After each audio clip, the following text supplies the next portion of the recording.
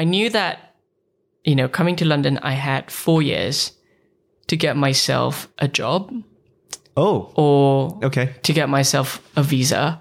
Right. Because otherwise that's the end of the string, yes, right? Yeah. I know that if my prospects are probably brighter remaining in Europe, just because, again, to my earlier point about being, at the epicenter of where things are happening is pretty important to get more opportunities and whatnot.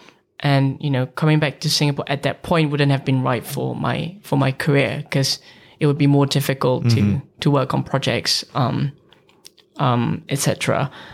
So there was the clock was ticking, and every decision was to maximize the probability of getting a job, okay, and getting to stay. Okay. Yeah, and that started from like day one of like arriving in London.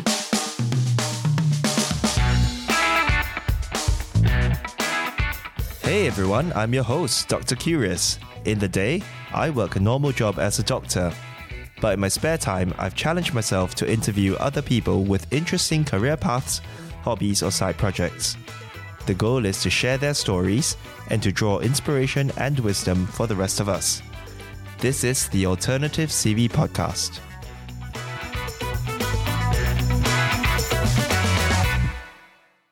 Hi everyone, welcome to episode 4 of the Alternative CV Podcast.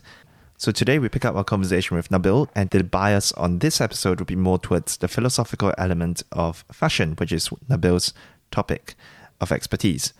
And we also pick up a little bit more about his journey and how he managed to land these big jobs in Urban Outfitters and what he did whilst he was studying in the London College of Fashion in order to build himself up towards that. So let me introduce Nabil. So Nabil is the director of digital fashion in Selfridges, which is a chain of high-end departmental stores in England.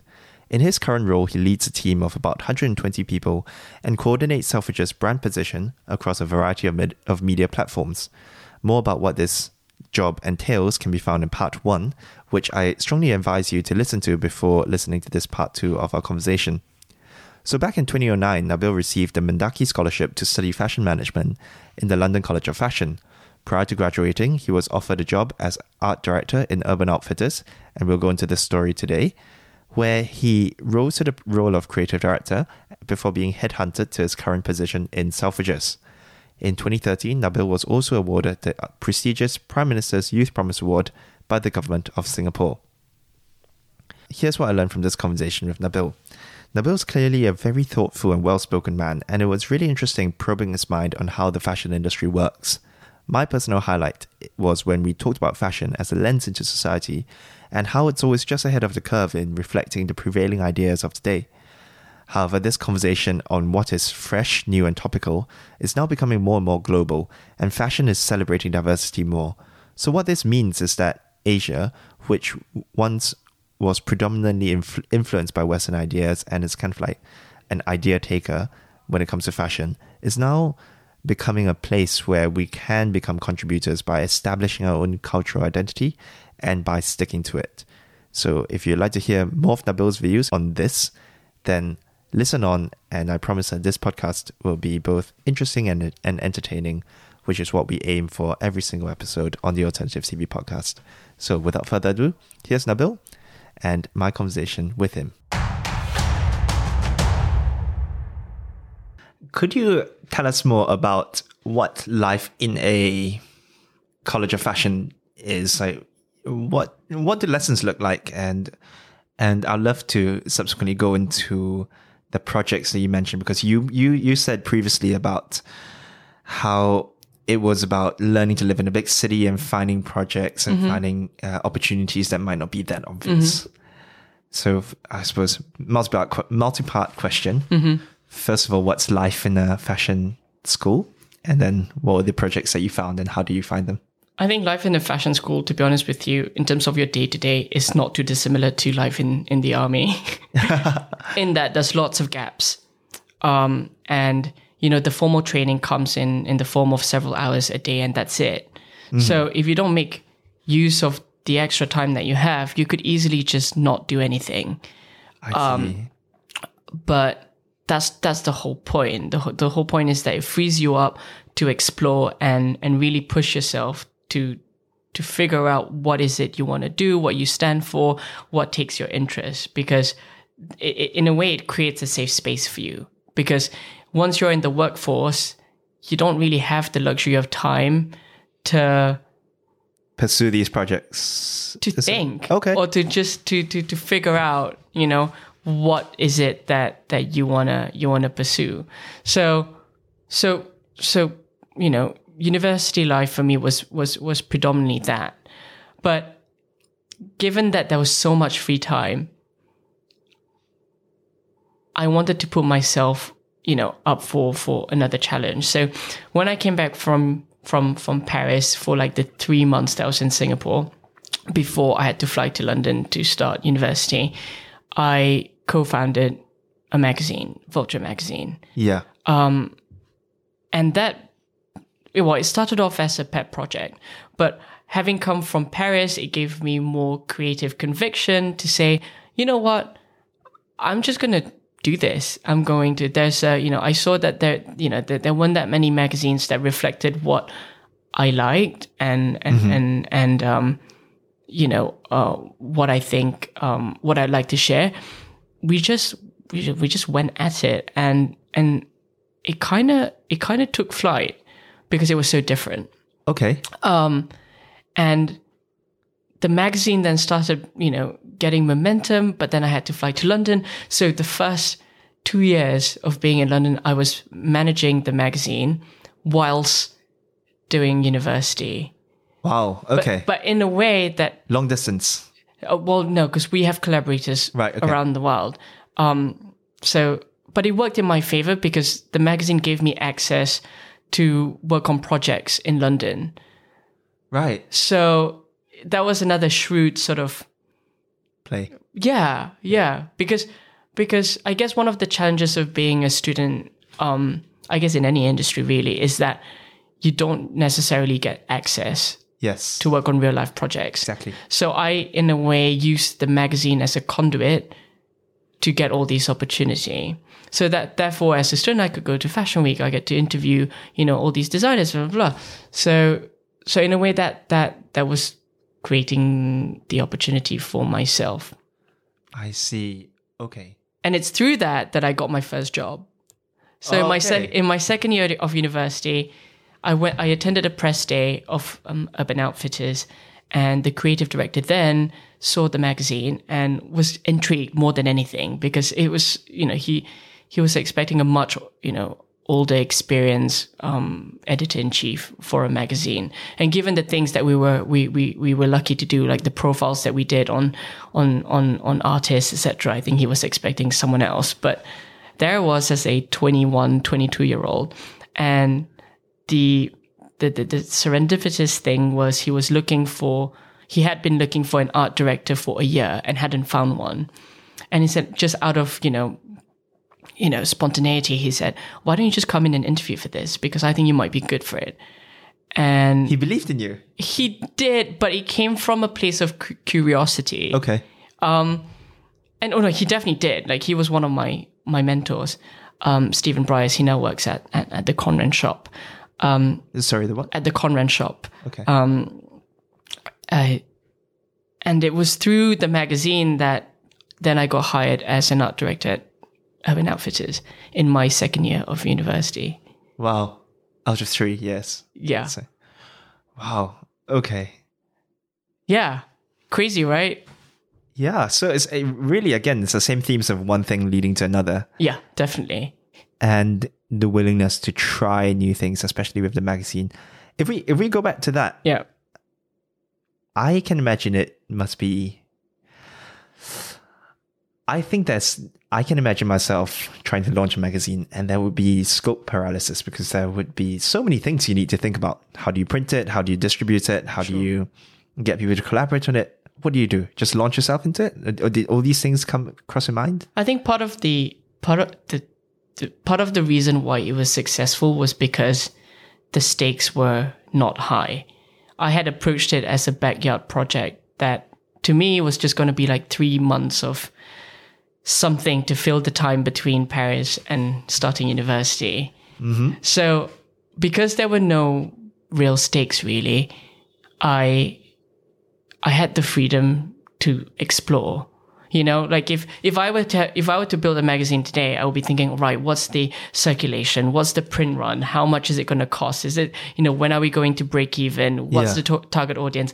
And sometimes those questions, albeit are important, it bastardizes the concept. Yes. Whereas at that point, I was just thinking, what is it that we want to say? What is it that's not being said in the market? And it was just those two simple questions that, you know, birthed the aesthetic of the magazine.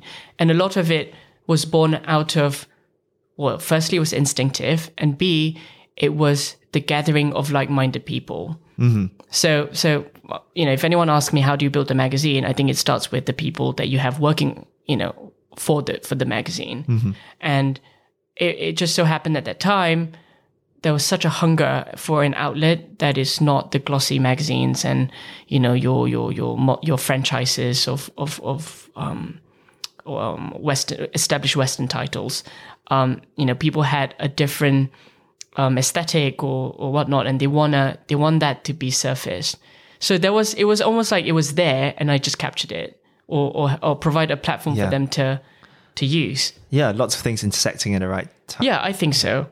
So yeah, I've been extremely lucky because timing has been kind to me, I think. Yeah. I really love that because I think that anecdote really captures what it means to start off with a hobby or side project, which everyone can do. I mean, you're doing this in addition to your full-time studies. Mm-hmm. And you're doing this semi-long distance. I mean, as you were saying, multiple collaborators across the world. And then it just grew from there. Mm-hmm. Into something that gave you avenue and access to lots more other things. And I can see the same thing with, for example, this podcast I'm doing. I can make the rules. It's a backyard project and see how far it goes. Mm-hmm. And I can see the same thing as well with my, you know, the first episode when I interviewed my friend Ali. It's the same thing with his YouTube and with his, with the company he started. Just started as, you know, side projects that, oh, this sounds fun, even if it does nothing. Goes nowhere, I would have learned something. It would be fun to do for a few, and then that kind of low stakes, but willing to throw yourself wholeheartedly into it, and they just grow it from there. Mm-hmm. I think, and if I were to reflect back on like the kind of decisions that I have to make today, obviously they are, you know, on a much larger scale. But what I realize is that the bigger you get, and not me personally, but your platform, the bigger your platform is, or the bigger the stakes are, people tend to obsess with the how rather than the why. So people could be working on a project for like 10 months, and we can sit down around the table and ask ourselves, hang on, why are we doing this? Why? What's the reason for this project, or what inspired us to begin with? Oftentimes that's not clear, because a lot of it is, how can we make more money, or how can we reach a larger audience, or, you know, how are we going to break even? But oftentimes those are not the projects that grow and are the most meaningful. Yeah, the why, the backstories. Yeah. And yeah, I really like that. After what does the art director do? Right. So I had to explain this to parents. No, not my parents. I had to explain this to a boardroom once, because again, even within you know, fashion businesses, it's quite a niche role. So an art director look at it as an orchestrator of a shoot. So is the conductor. Yeah. Right? So you've got your models, you've got your photographers, you've got your hairstylists, your makeup artists, you've got your director of photography, but the art director is the person that looks at the whole picture and asks it, you know, himself or herself, does this make sense? Mm-hmm. Does this make sense in relation to the client brief? Does this make sense in relation to, you know, the brand's positioning? So, you know, there are many different forms of art directors, but in essence, that's what they do. They are the conductors of a shoot. Pulling everything together, basically. Pulling everything together. But it's not a logistical remit. It's more Thematic. Yes, thematic. That's a good word. Yeah, it's thematic, and it's always a fine balance because when you're dealing with aesthetic, an extra of something could ruin the picture, or something missing could make it less believable. So do you have final say? So like the photographer so the art director and typically has the final say on set. I see. And then you replace was it Stephen Bryce you were saying? Yes, when I was at Urban Outfitters, yes. So, oh gosh, was it maybe 3 years into the job? And it just so happened to coincide with my graduation. I was made creative director. Really? Yeah. So you were art director for a year whilst... Well, yeah, I was an art director for a year at Urban Outfitters, and then I got promoted to multimedia creative director. So I look after sort of the digital aspect of Urban. And then when I graduated, I became creative director. And then I worked there for another 2 years before I moved to Selfridges.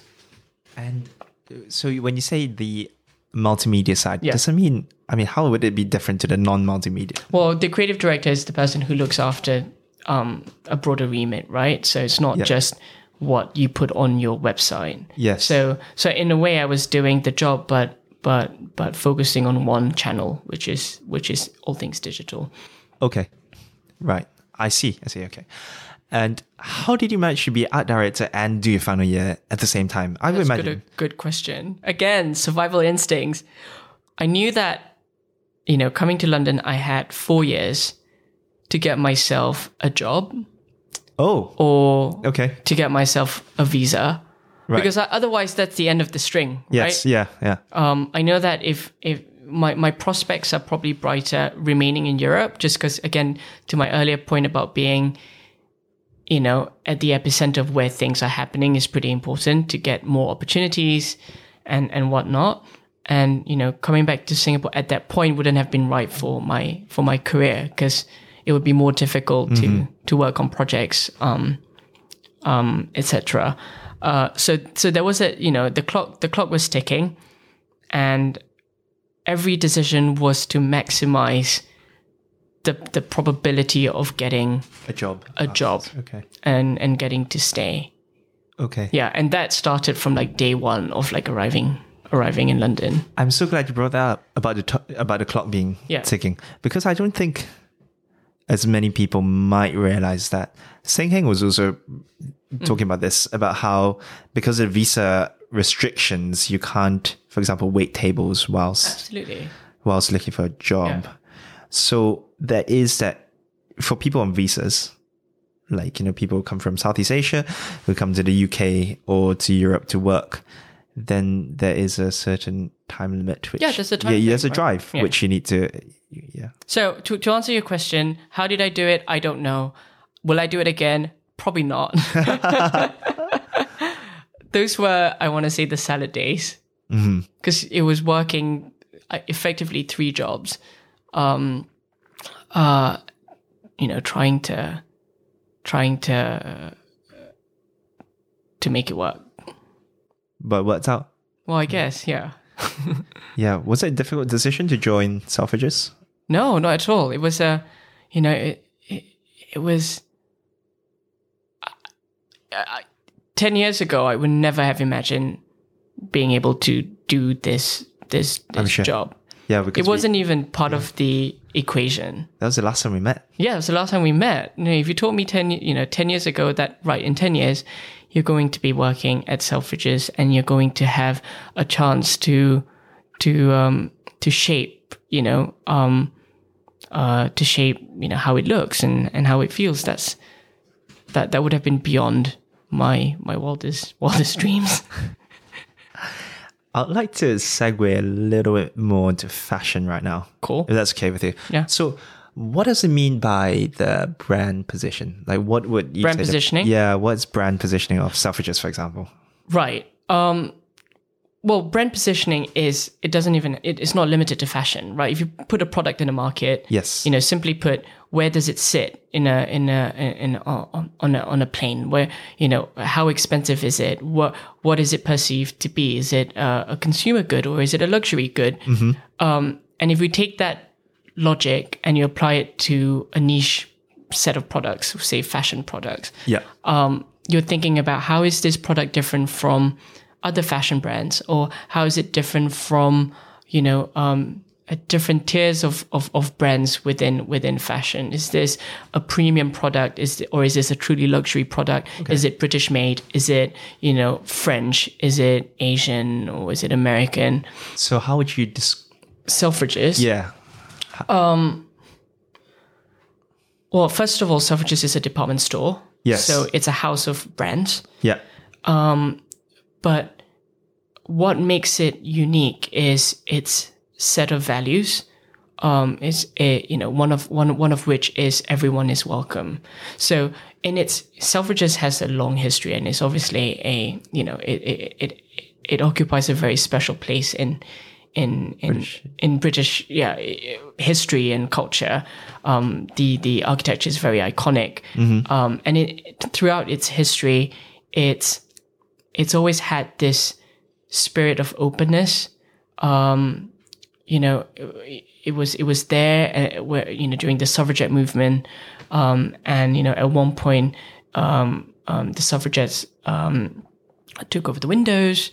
Really? Yes, it has this sense of social consciousness which attracted me to it. Because if you look at sort of department stores, you can get similar products everywhere. Yeah. But what makes it different is the context in which these products are being presented. Okay. So there's an additional sort of symbolic production that's pegged onto the products. Okay. Can you give some examples about how this filters down into what the man in the street, like what I would see, for example? Right. So to take it back to sort of what I'm working on, say, tackling diversity within fashion, or tackling diversity in image production. I mean, that's something that I'm working on at the moment. In recent years, there is a more there's a broader discussion in terms of representation in fashion advertising, and across all sorts of categories, whether it's ethnicity, whether it's size range, whether it's sexuality or gender. For me, where I thought I could apply most impact is in the representation, because the fact that I've been hired to do this job and it is itself quite a powerful message. I'm a Singaporean, hired by a British institution to help mold the imagery of Selfridges. So for me, my first port of call was to hire a team that's diverse. Wow. So I think there's a lot of talk about making sure that there's representation in front of the camera, but how do you do that if people behind the camera are of just one background? That is really interesting, because speaking to Seng Heng as well, he was saying that there is this push towards diversity in the acting space, in the musical theatre space as well. And that's helped him, because it meant that he was up against less competition, actually. Sure, yeah. Yeah. Absolutely. And I think that the work's definitely not done. Fashion's going through a moment now where diversity is topical, but there has to be a deeper commitment to want to do diversity properly, beyond just a fad for the season. Yeah. And I think when diversity stops becoming a headline and is just part of the norm, that's when I think we would have achieved something. But that takes time, I remember growing up, the sort of imagery that I'm exposed to is very specific, and it's very one note. It's usually Western models, lighter skin and whatnot. And people, I think, underestimate how far that goes in shaping your beauty ideals and your perception of the world. Okay, interesting. Yeah. But that really well said. Yeah.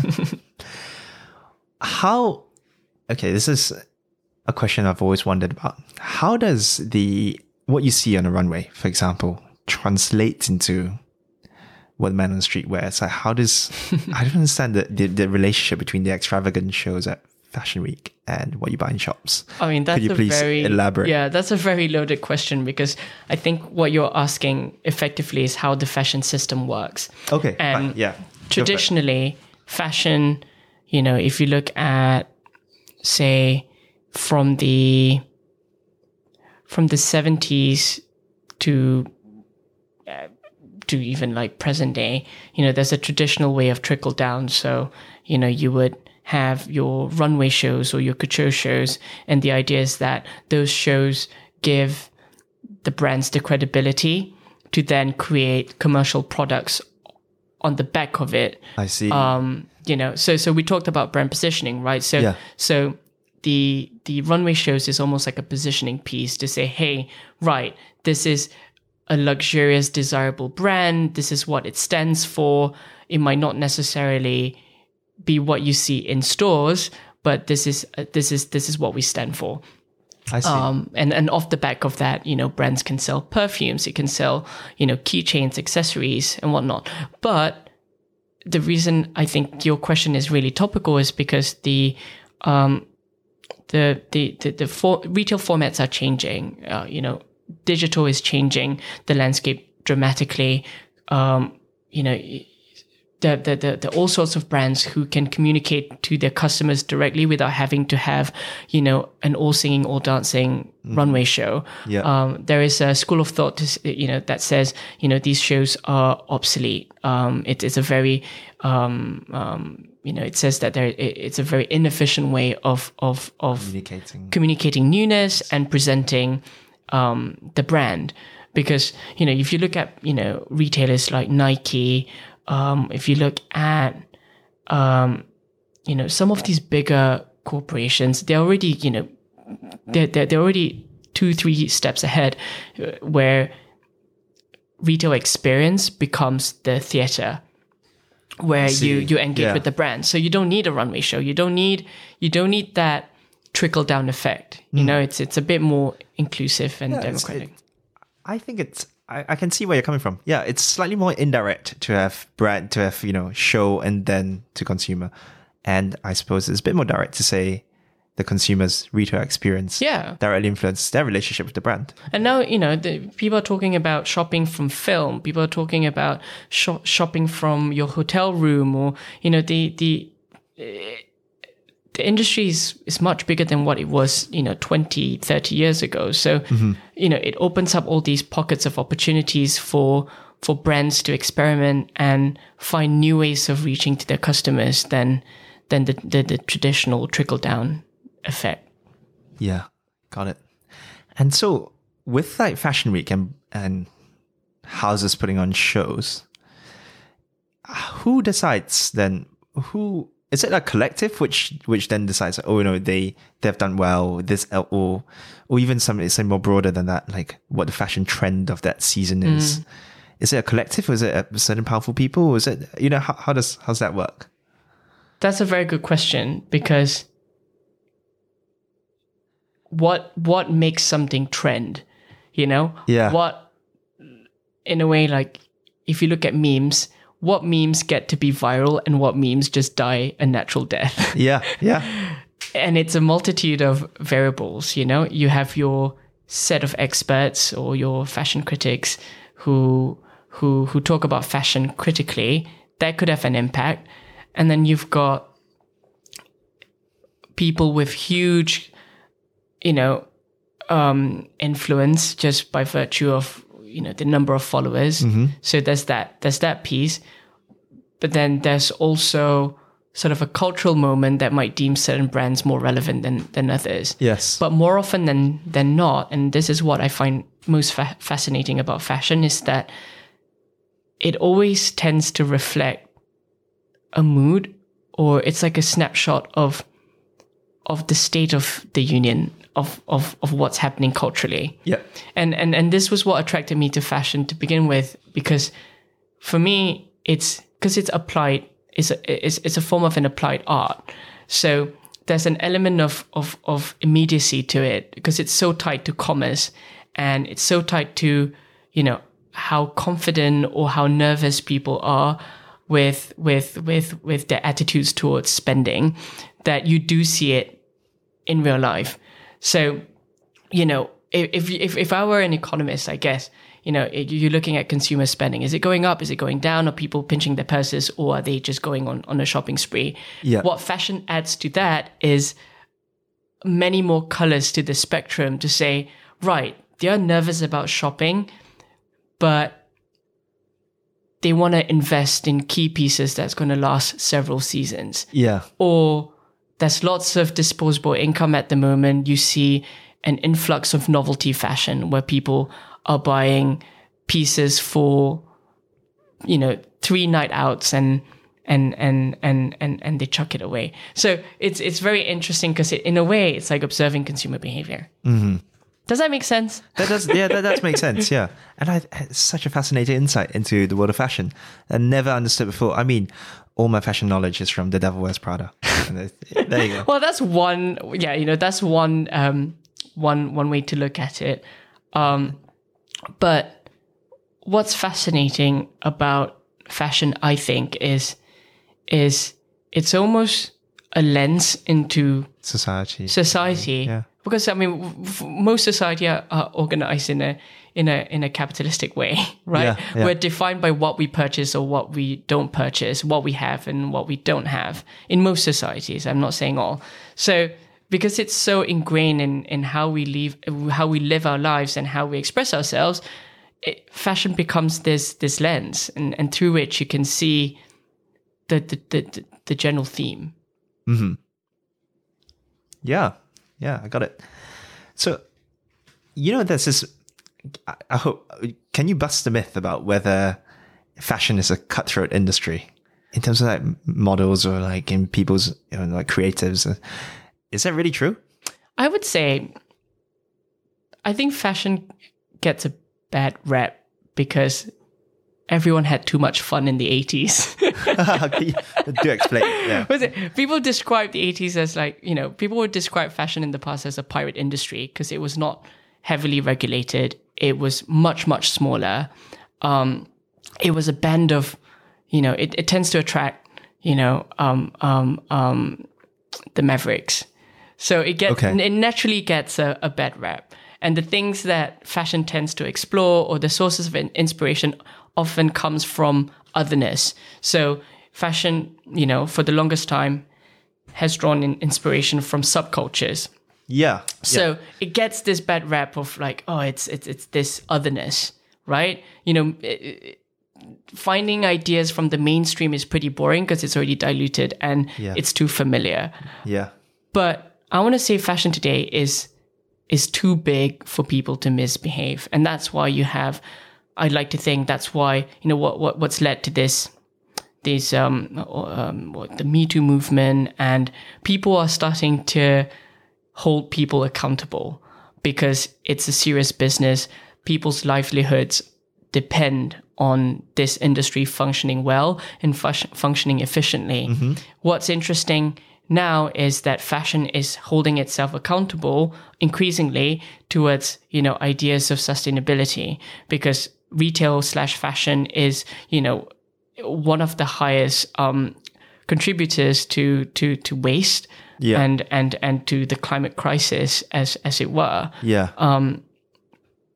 It's interesting that with more regulation and people taking it seriously as an industry, that the attitudes within fashion, have changed in accordance to that.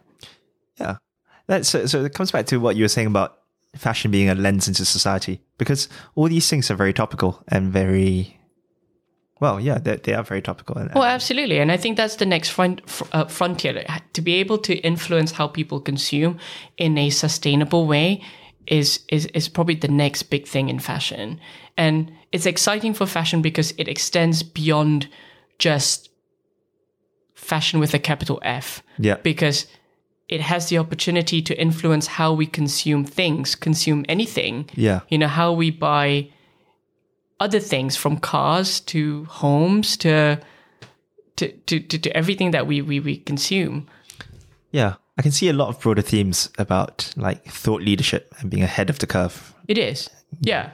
And that's what I suppose all these fashion shows show as well, that that you are, well, the best fashion brands are the ones which are slightly ahead of the curve. Yeah, and I think the conglomerates like Kering, who are taking an active role in sustainability. Selfridges has a very, very strong view and strong position in leading in sustainability, which is also one of the reasons why I feel really, really fortunate to be working at Selfridges, because the ambition is more than just to sell more things. Mm-hmm.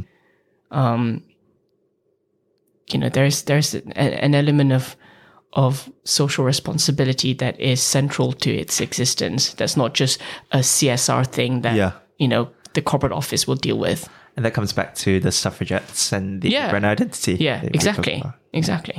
So we're going to take a completely different turn here. Yeah. And talk about the fact that you've worked in London, you've had some time in Paris, you've collaborated with people all around the world. Mm-hmm. These are fashion capitals. What would you say is the Asian equivalent? That's a good question.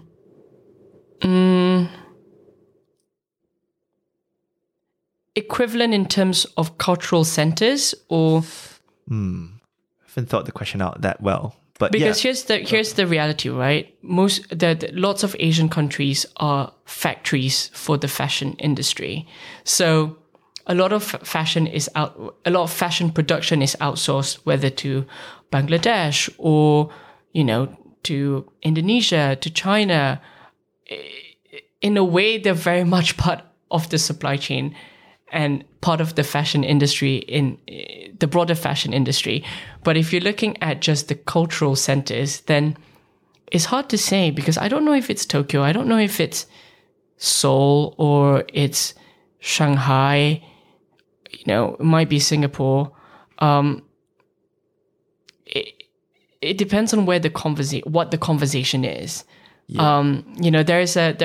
I read an article that India is about to make a big, it's about to have a big moment because it has one of the fastest growing middle class in the world. Yeah. That's going to be interesting, and that might mean that you might see more, models of Indian heritage in advertising, or you might get lots more Indian designers going into sort of the fashion mainstream. Yeah. I don't think there is a fix, especially now when everything is so connected. I don't think there's a fix roster of cities that are quote unquote allowed to be part of the fashion conversation. Yeah. Great. Because I can see that. I think customers going to go to what's the newest, the freshest, and what brings the most value to them. And geography doesn't really mean much these days, I don't think. Mm-hmm. Mm-hmm. Okay. If I were to contextualize this a little bit more into, for example, Southeast Asian or Singaporean context, there is an argument for creatives, as you were saying. You find so many people with such good creative talent in Singapore, but there is a certain element of you need to be in the right geography to get these opportunities. What would you do what do you think, for example, Singapore or Southeast Asia can improve on to make itself more part of this conversation? To give these creatives the opportunities? I don't know if Singapore and Southeast Asia are one and the same. Okay. Because I think they're different complexities. Yeah. If I look at sort of Jakarta versus Singapore, I think they are two cultural cities that are in very different points of their journey. I think there's probably a lot more creativity on the ground in Indonesia than there is in Singapore today, as far as I can see. But again, I want to caveat this because I haven't been back in a while. And when I go back, it's, for a couple of days to see my family. So a lot could have changed. But I'm going, I'm referencing it based on, the time that I spent growing up in Singapore. Yeah. And I think it boils down to that creative conviction. And a lot of, as far as tastes and preferences were, concerned, at least 10 years ago, a lot of it is based off what is deemed valid or beautiful by Western culture. I think the way for us to win is to dig deep in terms of what we stand for and, what it means to be a creative from Singapore. What does it mean? What does it stand for, really?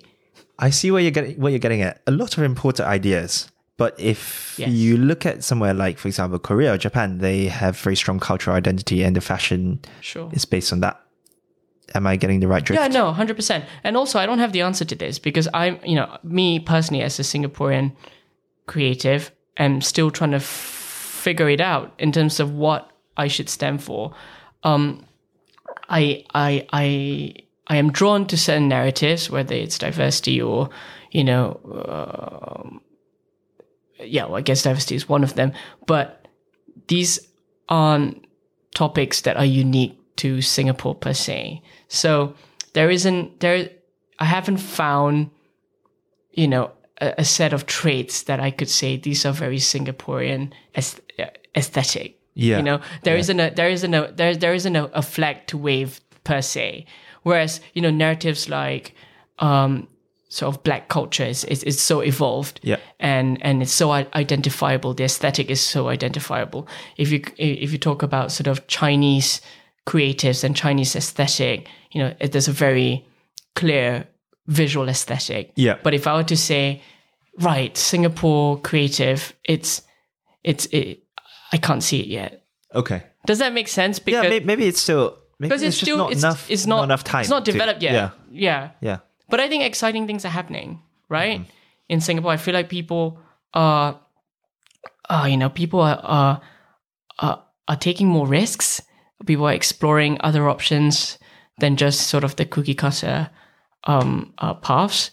And at one point, I'm sure it will hit a critical mass, and we'll find that aesthetic. Yeah. Great. Yeah. Okay. Final few questions. Sure. This, feel free to pass on this, but it's just a fun question for me. What do you think, if you could give somebody a piece of advice to instantly make them more fashionable? Fashionable. Like, if, for example, kind of like wear clothes that fit you. Any kind of first principles, rules of thumb that would be instantly improve your look. Interesting.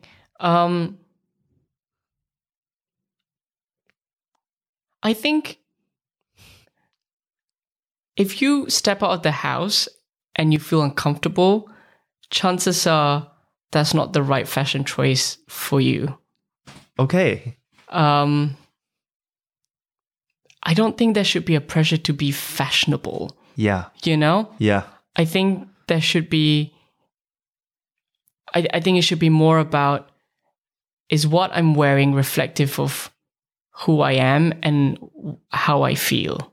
Yeah. So it's dressing for yourself and not dressing for other people. Yeah. I suppose that self-confidence will kind of shine through a bit more. Confidence, identity, it's all that. It's all that. But it's about you. It's not about other people. Brilliant. I love that. Is there, just to pick your brains, was there anything that you've recently read or listened to or watched that has made you really think? Got you thinking? I read Michelle Obama's biography. Have you read that? No, I haven't. Becoming? Yeah. It's incredible. Oh, good. It's incredible. I found it incredible because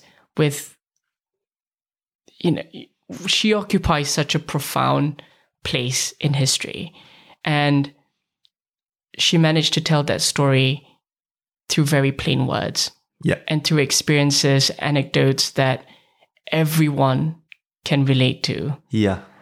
And I think that's why it's so powerful. And before I read it, I was expecting this to be one thing, but having read it,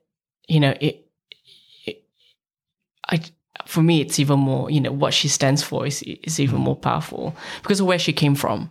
Mm-hmm. She came from the South Side in Chicago. She worked hard. It's basically the American dream, but so much more.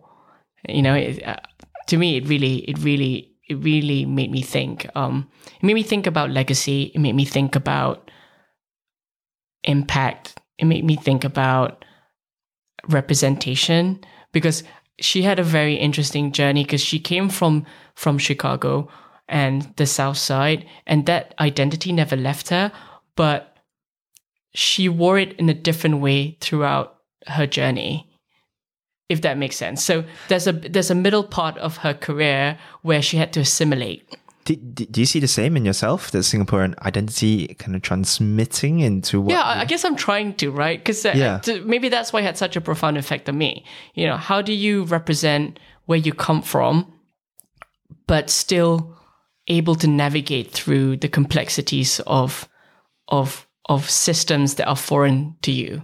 Yes. How do you participate in that and not fight against it, whilst not giving yourself up completely?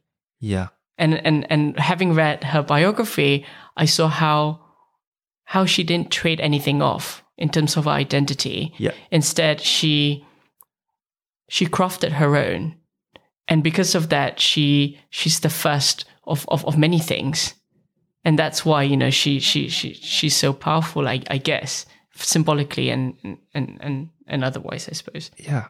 How do you adapt but stay true? How you adapt? Well, yeah, I think that's really difficult. I think, I speak to a lot of people that I've worked with, and some of my friends who are not working in places where they were born, and struggling with ideas of rootedness and identity.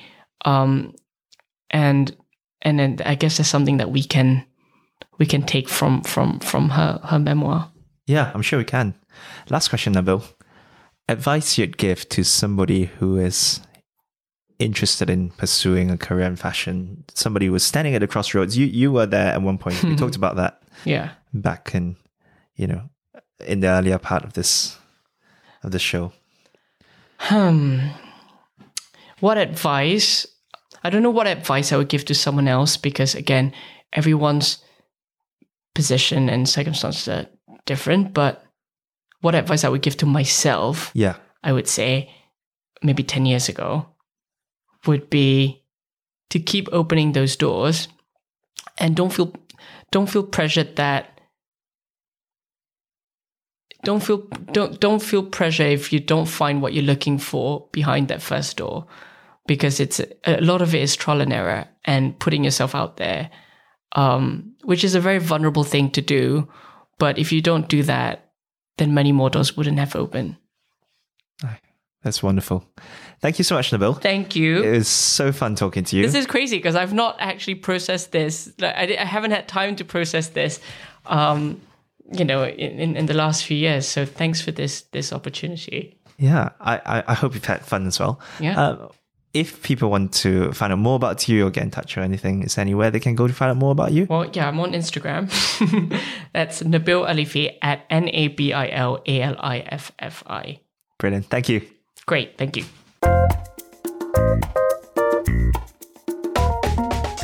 I hope that you've enjoyed this episode of the Alternative CV podcast. As always, show notes as well as links to everything that we've talked about can be found on the website alternativecv.fm. If you've enjoyed this episode or learned something from it, do consider sharing it with your friends. Also, please consider subscribing to this podcast from wherever you get your podcasts from. Most importantly though, please consider leaving a review, as it helps other people discover this podcast via the iTunes algorithms. If you have any feedback about how I can improve, or any suggestions about guests you'd like to see me interview on this show, do get in touch at hello@alternativecv.fm. See you next time!